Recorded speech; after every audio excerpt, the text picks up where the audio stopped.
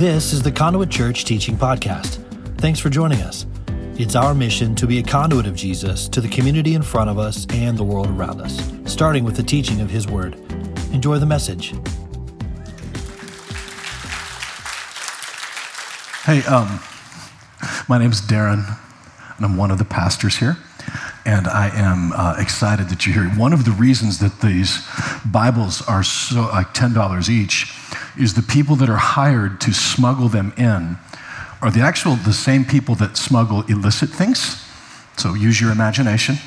But in Iran specifically, the Bible is more dangerous to smuggle in than these other items. I know there are children in the room. So, but the point is we have to pay more for that. It's, by the way, the same skill set, but it's just more dangerous. If they get caught getting those into Iran, their lives are in far greater danger than they are. So let that set in of how much Satan hates the Bible. In our own country, it's under attack culturally, it's under attack politically, and it's no different than most countries around the world.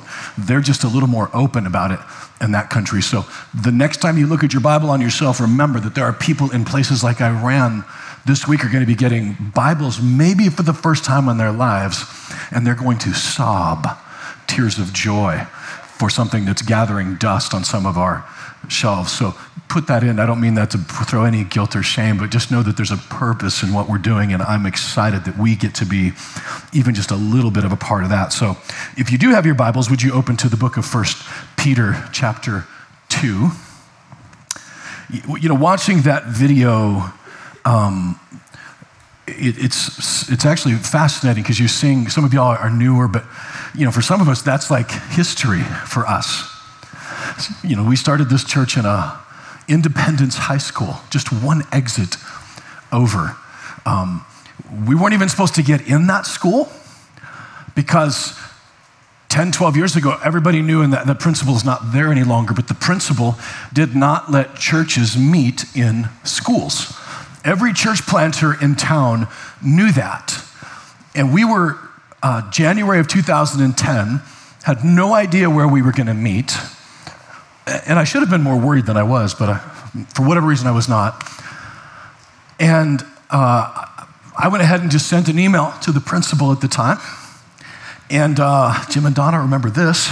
And he sent me a very lovely, thank you, but no thank you. We don't let churches meet in the school. Now, fast forward a few weeks later, the earthquake in Haiti has happened. And we are, aggressively helping our brothers and sisters in Haiti. And so I found myself at dinner at a little Mexican restaurant in Franklin and I know this is going to sound like I'm name dropping, and I guess I kind of am, but it's important to, A, show how good God is, and B, how dumb I am. I'm sitting at dinner with Jay and Pam Seculo, who are helping us get things into Haiti, food and stuff. And Jay just in passing says, hey, where are we going to be meeting? Where are we going to be at?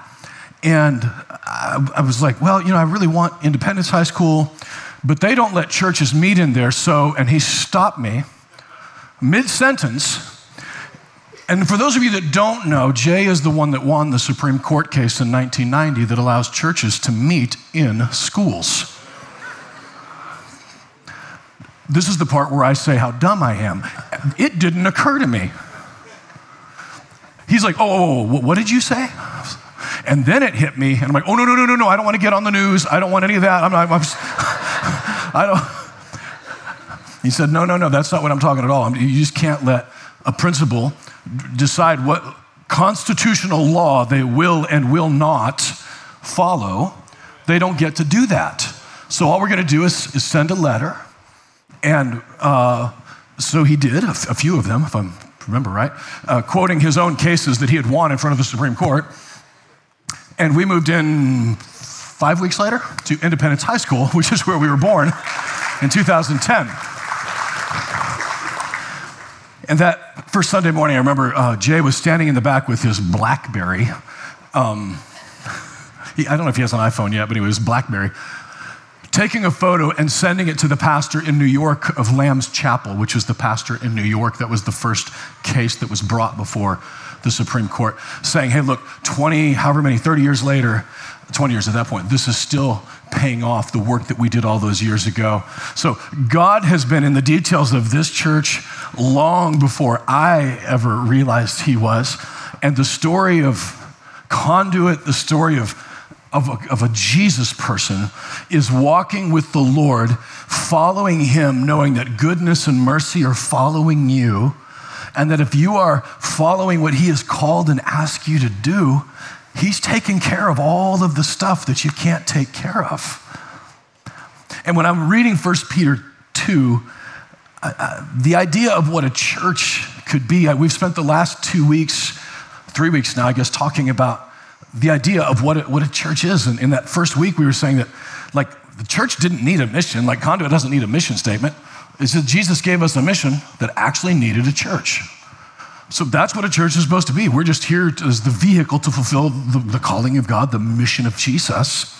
And then the second week, we were in Matthew 16 and said that, man, he didn't build a fortress that we had to defend. He actually gave us a force to be deployed. Completely the opposite of what many of us have grown up thinking, that we would come here and defend our fortress. All this thing is a troop carrier that deploys troops onto the front lines of the kingdom of God here in our own backyard and around the world. A few years later, it was 2014. And in 2014, you could only have 5 years in a church in a high school in Williamson County. They call it the Fellowship Bible Church rule, because they were in for like 12 years, I think is what it was. So and God bless those guys, we love them. But now it was 5 years. So 2014, we got to be out of that school. And I want you to know that we had exactly 0 options. The plans that we could have done was we was maybe 180 or 200 of us, Mo, at that time. Jim was leading the kids and youth, I think, by that point, or almost leading youth. And I mean, we were literally on a shoestring, everything.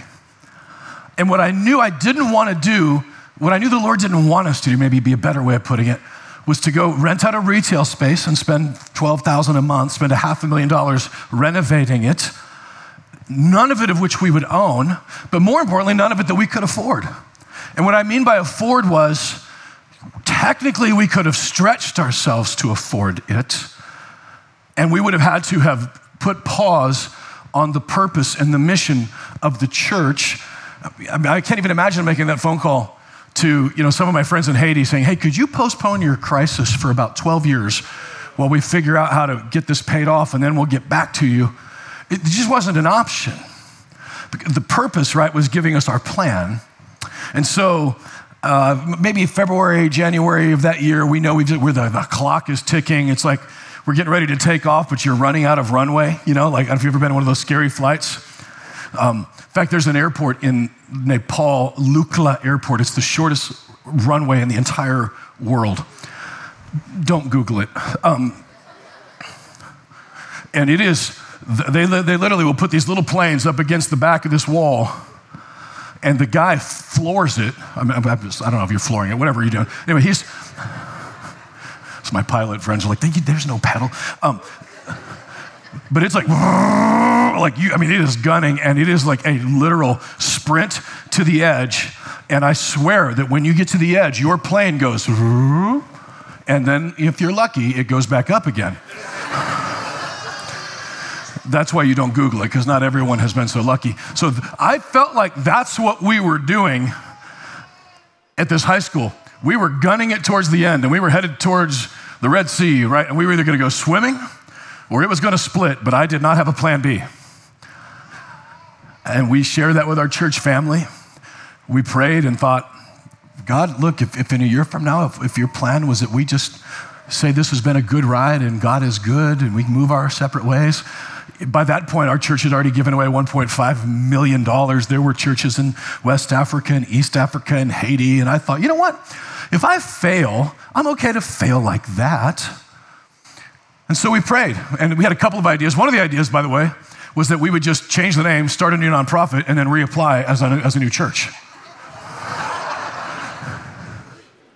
Which, when I first floated that by our lawyer, he's like, that is the dumbest thing I have ever heard. But then about 2 weeks later, he's like, Darren, I've been thinking about that. That's actually not a bad idea. But the Bible speaks about above what you could think or ask. And I didn't think or ask that God would give us a building. And around that time, we got a phone call, and this is a super oversimplification, but this little building up front here was 13,000 square feet. It was one exit over, which meant that our Murfreesboro and our Franklin and our Spring, none of them would have to go any further than they were going before. They had 14 voting members left in Hillview Baptist Church. And I don't know why Mike Glenn and Brentwood Baptist didn't snatch it up and put it a part of their thing that they were doing. So we were trying to move real quick before he realized that it was up for grabs. And we had this meeting, and we were not like them, and they were not like us. These 14 voting members, they listened to a lot of Southern gospel. Country folk. Now look, I live in College Grove, so technically those are my people.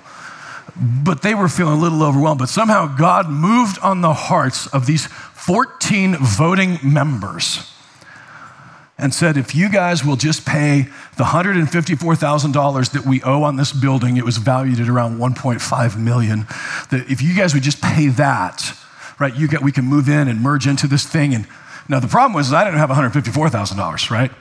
So I was getting ready. In fact, I did this on a Sunday morning, and I was making a case for why a $154,000 mortgage for a church our size was a no-brainer. And I knew that at the time that there might be some of my friends from Dave Ramsey's organization that might send me the email, you can't borrow your way into bigger blessings, and those things that you, and and by the way, one of them did. And that very morning when I shared that, part of our church family, he came down the front. I haven't asked him, so I won't say his name. Said, Darren, why didn't you tell me? Why didn't you ask me? And basically 2 days later, they wrote a check for $154,000. And so, Tony was there, I was there, Jeremy Heslop. And it turns out, by the way, when you pay cash for a property, I don't know if you know this or not, it's like 2 signatures or something. It was I'd never done that before, so I was waiting for the rest of the stuff, and they come back and bring us the keys. I'm like, that's it? That's all it takes is 2 signatures? We moved in 2015 into that building up front, 100% debt-free, because God allowed us, if you have your purpose, which we knew our purpose, we weren't going to spend beyond our purpose. God, I felt that the whole time for our church that's happened over and over again, that when we're focused on the purpose that he's given us to do, that he'll take care of everything else.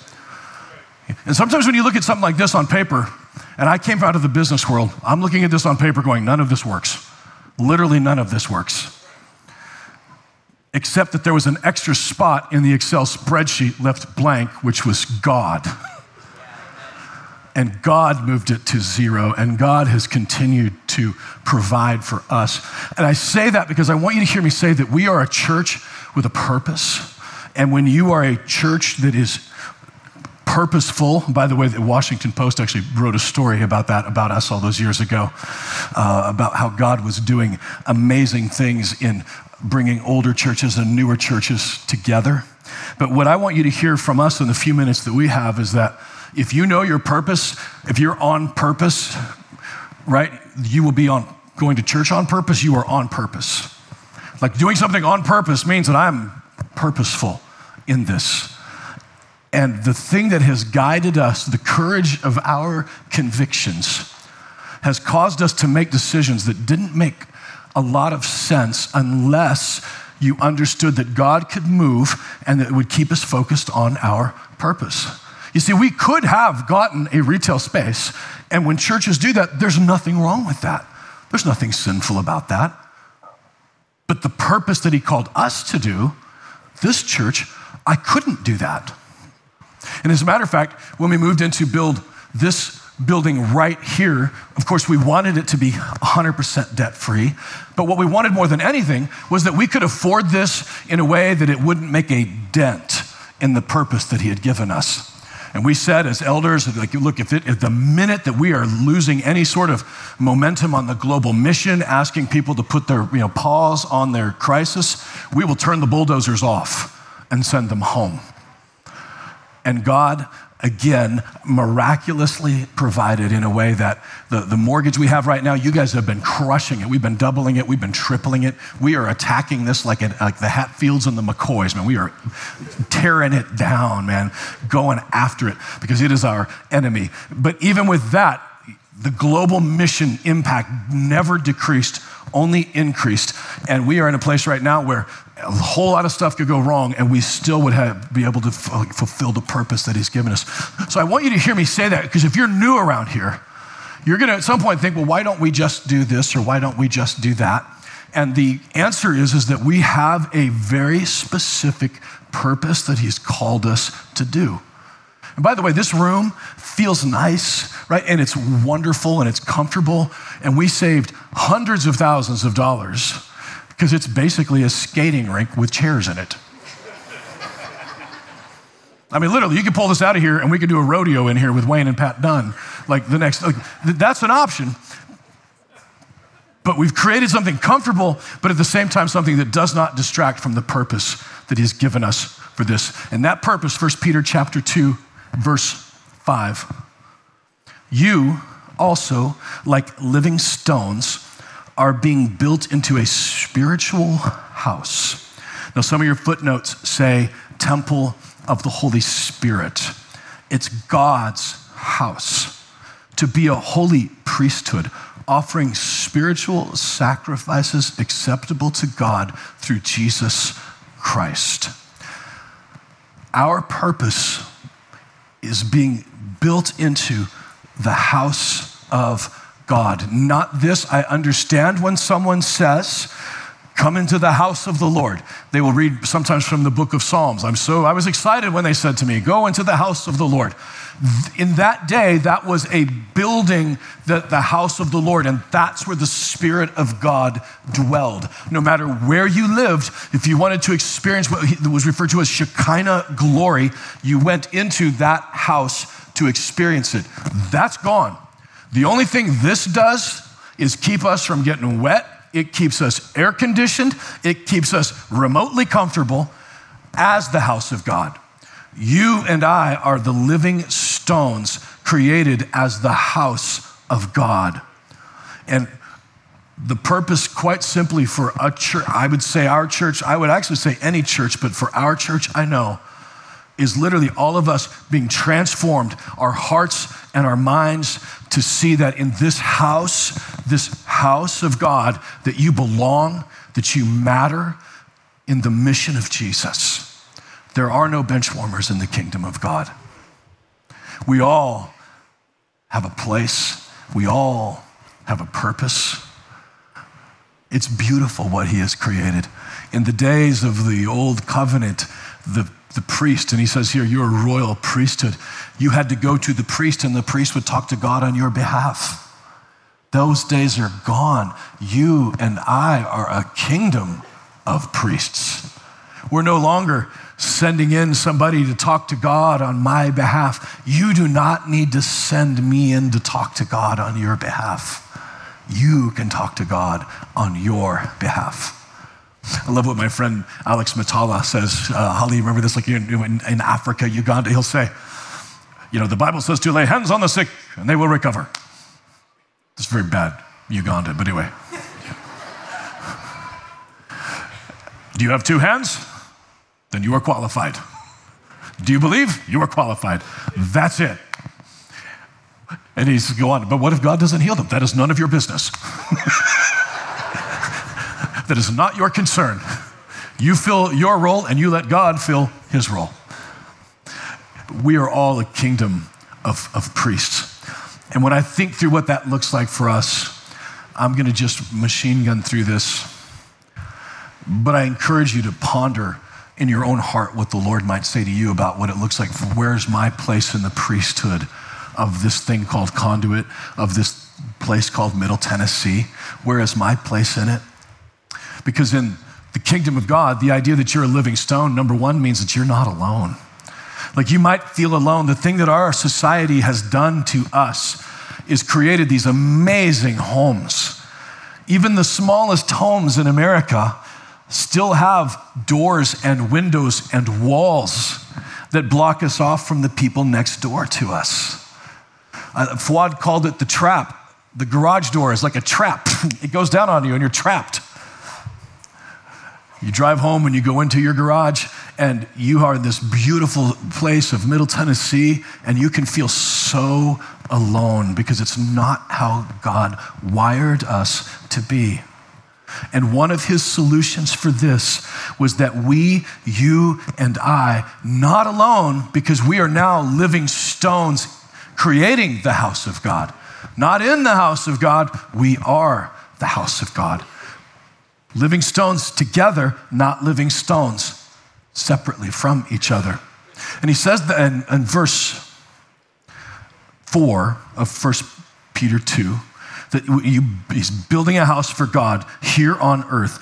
He says, as you come to him, the living stone, rejected by humans, but chosen by God, precious to him. So we've come to Jesus, right? And Isaiah, he calls him the cornerstone.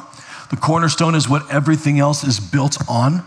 And it says in verse 5, you also, like living stones, are being built into a spiritual house to be a holy priesthood, offering living sacrifices, like Romans 12, spiritual sacrifices here, acceptable to God through Jesus Christ.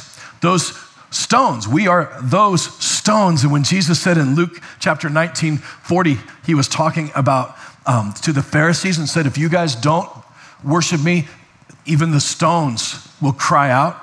You and I are those living stones that he was speaking of and prophesying. We're the ones crying out that he said, if you guys are silent, you Pharisees and Sadducees and religious leaders, if you're silent, even the stones will cry out. And he has created you and I, not dead stones, but living stones in his, because a dead stone can't cry out, but a living stone can, right?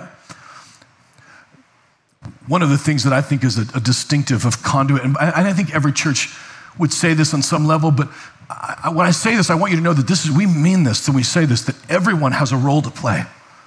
Like, you've got a purpose to fulfill. You're not coming into the house of God. We are the house of God. Like, that's very distinctive of what Conduit is, that in this room are a room full of ministries that all have a role to play. You don't have to start a .org. You don't have to have a nonprofit. You don't have to start an organization. You're just a conduit of Jesus to the community in front of us and the world around us. And you do not need my permission for that. One of the things that happened in our journey of this was that one of the voting members that voted, so there were 14 voting members at Hillview Baptist Church, okay? There was a vote, and because every Baptist vote has to have at least one no vote, there was a vehement no vote from Miss Bobby Wright. Bobby at the time, I think, was in 79 or 80. And Miss Bobby, she told me that, you know why I voted no? Because God told me to. I think it was to keep you humble.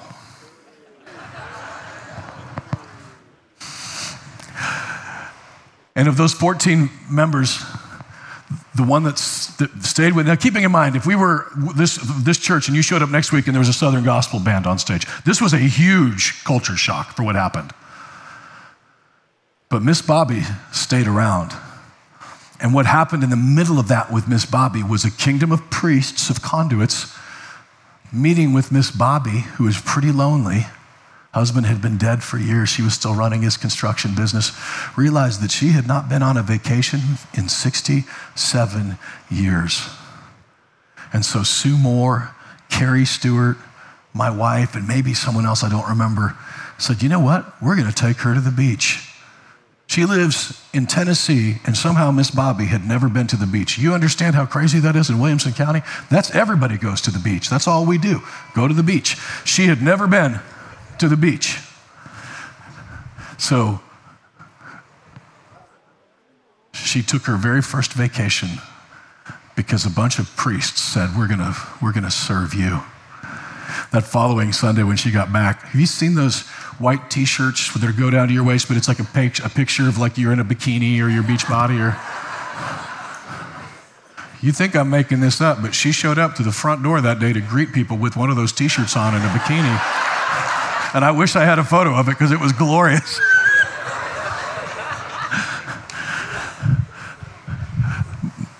And in the middle of all that, Miss Bobby, in our church family, found a place among a people of mercy. There was a moment where someone from our fellowship spoke of this ministry of have had abortion and the forgiveness and the grace of God. And by the way, what better time than right now for women to know, and for men that were involved too, to know that you have the forgiveness and the grace of God. And I mean, even in this room right now, if statistics are accurate, about 25 to 30% of the women here, you guys have had an abortion, and God's mercy and grace is not a single drop of blood wasted at the cross. Forgiveness for you. Miss Bobby was one of those. When she was 15 or 16 years old, I might be remembering the story a little bit wrong. She was married and in Detroit, and her husband at the time dropped her off at an illegal clinic in Detroit, picked her up a couple hours later, and they never spoke of it again. She carried that shame for decades. But because a kingdom of priests, a people of mercy, encountered Miss Bobby for the first time since she was 15 years old, told somebody what had happened. And she experienced the goodness and the grace and the mercy of God. She told me soon, she passed away just a couple of years ago at 83 years old, but she told me, Darren, I think that God, for some reason, let me live this long just so I could understand and experience what God's grace really is in my life. She stepped into eternity not having to learn about grace. She already knew because she had experienced it here. A kingdom of priests. Nobody gave Sue permission to do this. She didn't need permission. Not a kingdom of priests. Not if God moves it on your heart to love somebody like that. You don't have to get permission for that, because the kingdom of God, we're a kingdom of priests. That's why you'll get around us, you're going to find out we don't have a whole lot of programs here. We're just not program people.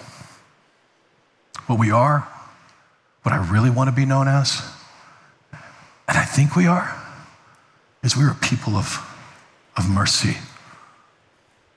You see, he talks about this stone, this living stone, this cornerstone in verse 6. In Scripture, it says, I lay a stone in Zion, a chosen, precious cornerstone, and the one who trusts in him will never be put to shame. The feeling of shame that Miss Bobby had experienced, trusting in him, the shame is washed away, and so is it for you and for I. Now, to you who believe, that stone is precious. But to those who do not believe, the stone the builders rejected has become a cornerstone. And that stone that causes people to stumble and a rock that makes them fall. They stumble because they disobey the message, which is also what they were destined for. The stone of Jesus, which was meant for us to build our lives on. Jesus would speak about that in the book of Matthew and talks about falling on it or having it fall on you. And the thing about in a Jesus church, when we understand the grace of God, I mean, we're in a world right now that everybody's trying to figure out what the foundation is that we're living on. And much of the war and the battle in the West right now is that the West has rejected this as our foundation and now are trying to build other foundations. And the problem with that is now there's a war for which foundation wins. And so what Jesus is speaking of is while you're out there snooping around trying to find another foundation, you're going to trip on the only foundation and be broken into pieces. Those who fall on him will be broken. And there are those, so that's like maybe the secular humanist progressives. You're out there looking for the other foundation that might be it. But then there's the other, which is probably more common in Williamson County, which is we're the ones trying to maintain this stone ourselves. We're not trying to build our lives on the foundation of God's goodness and grace, but on the foundations of my abilities and what I have accomplished. And Jesus said that for those of you that stone falls on you, it will crush you.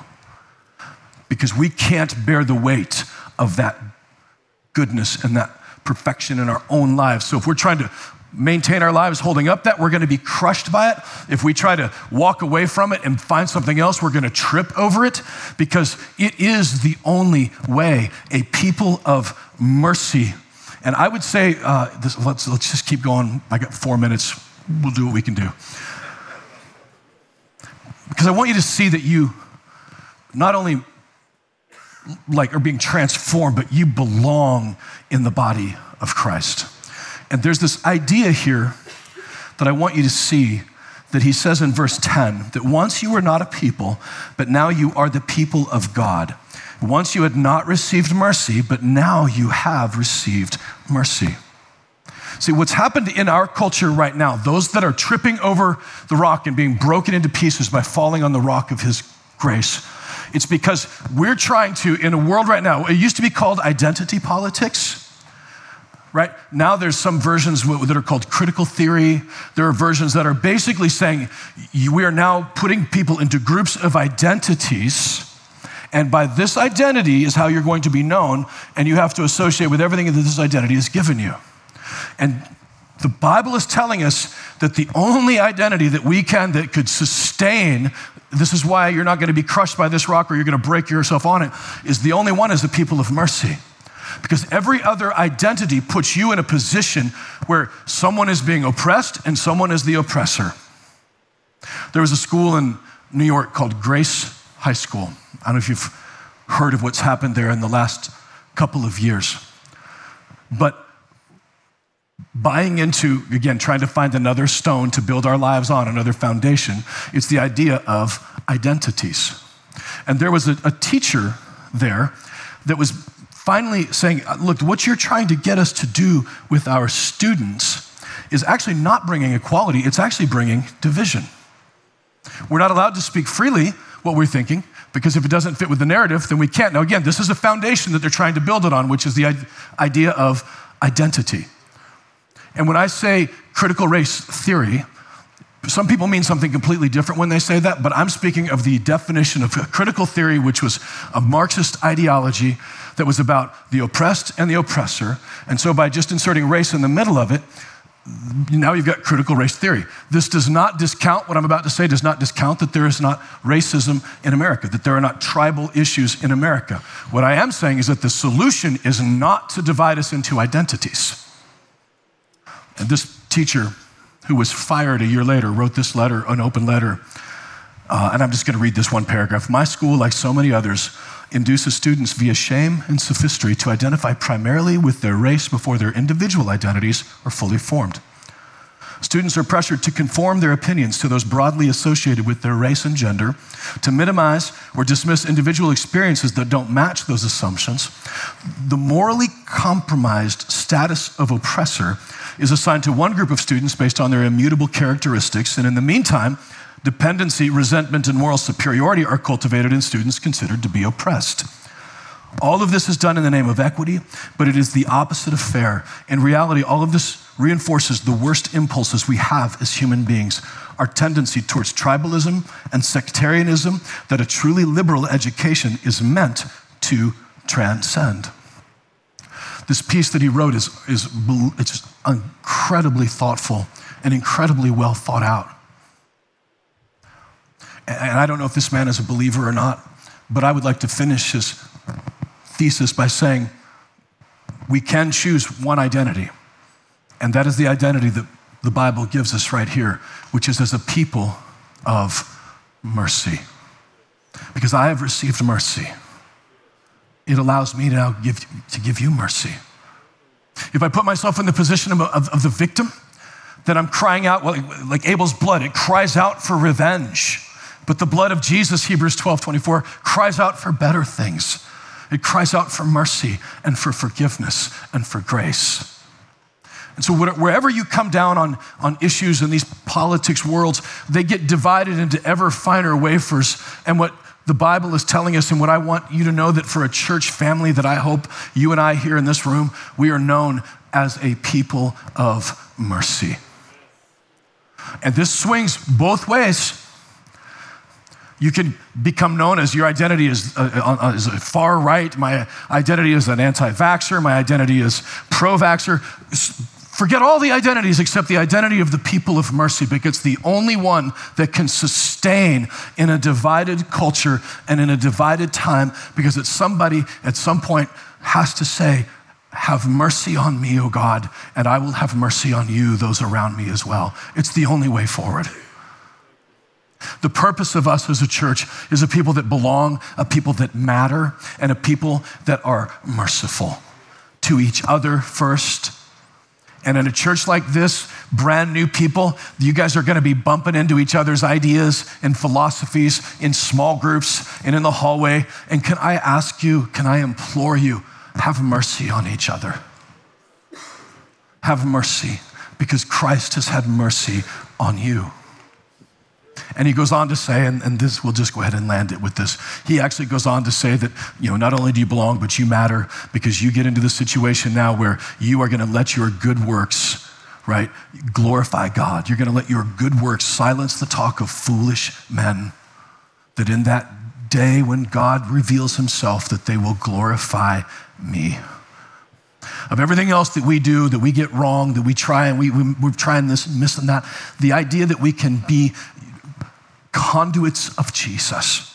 Every slave family on that wall has received the grace of God. They don't even know us.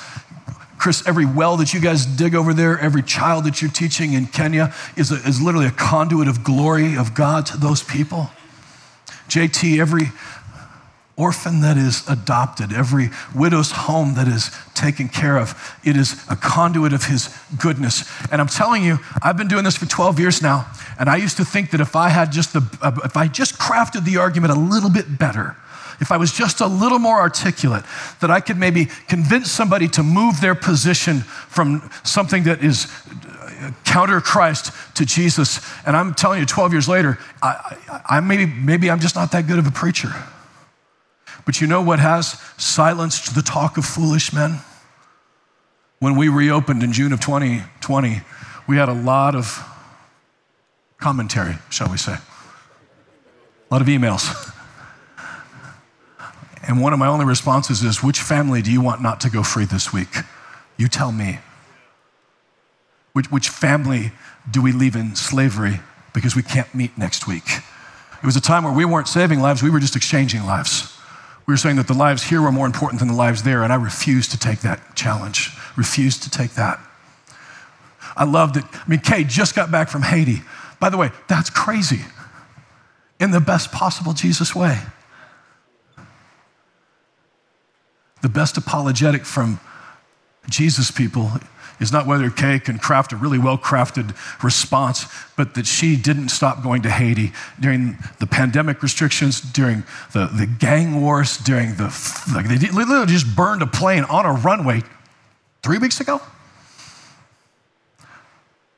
But there's something that happened in Kay that's different, and there's something that motivates Kay to do something that is not motivating a lot of people outside of the body of Christ, but something in her is different, and that is the apologetic. The Spirit of God moving, the Spirit of God changing lives from the inside out, the Spirit of God transforming us, physically healing us, emotionally healing us, infusing us with courage to do what no one else will do. That is what will silence the talk of foolish men. He says they're still going to accuse you of wrong, by the way. They'll still accuse you of wrong, but at some point on the day that Jesus reveals, when God is revealed, they're going to look and say, okay, I'm glorifying God because I saw something there that was different. When I think of what a purpose of our church could be, what it is, our purpose, how we're doing this is you're listening to the Holy Spirit and you're going to follow Jesus, whether it's to Haiti, whether it's to a classroom. I say this often, but it just bears repeating. Donna is an anatomy teacher, right? Biology, science teacher in a public high school, in a culture right now that is anti-science, and she has been a light in that school to young brothers and sisters, young men and women who are increasingly alone and isolated. If you're a public school teacher, parents, I don't blame you at all if you're taking your children out of the public schools right now. It's different than it was even 10 years ago. But you teachers that are still there, that you are still investing your lives in this, I have nothing but respect and appreciation and gratitude, because you are a missionary right here in our own hometown. You're being sent into the front line. So public educators, public counselors in these schools, we need not less of you, but more of you across the board. Stand to your feet. Sorry. I'm getting that. This is the parking lot.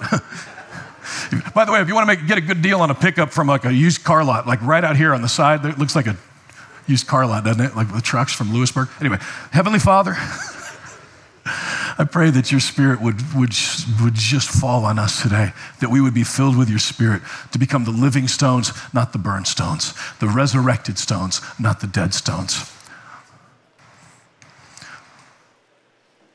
Lord, would you just awaken us, all of us, every one of us, to be the kingdom of priests that you have called us to be. Lord, baptize us in your Holy Spirit with fire, with courage, with power to speak the truth. In Jesus' name, amen. Amen. Guys, thank you for being patient. I love you. God bless you. We'll see you next week.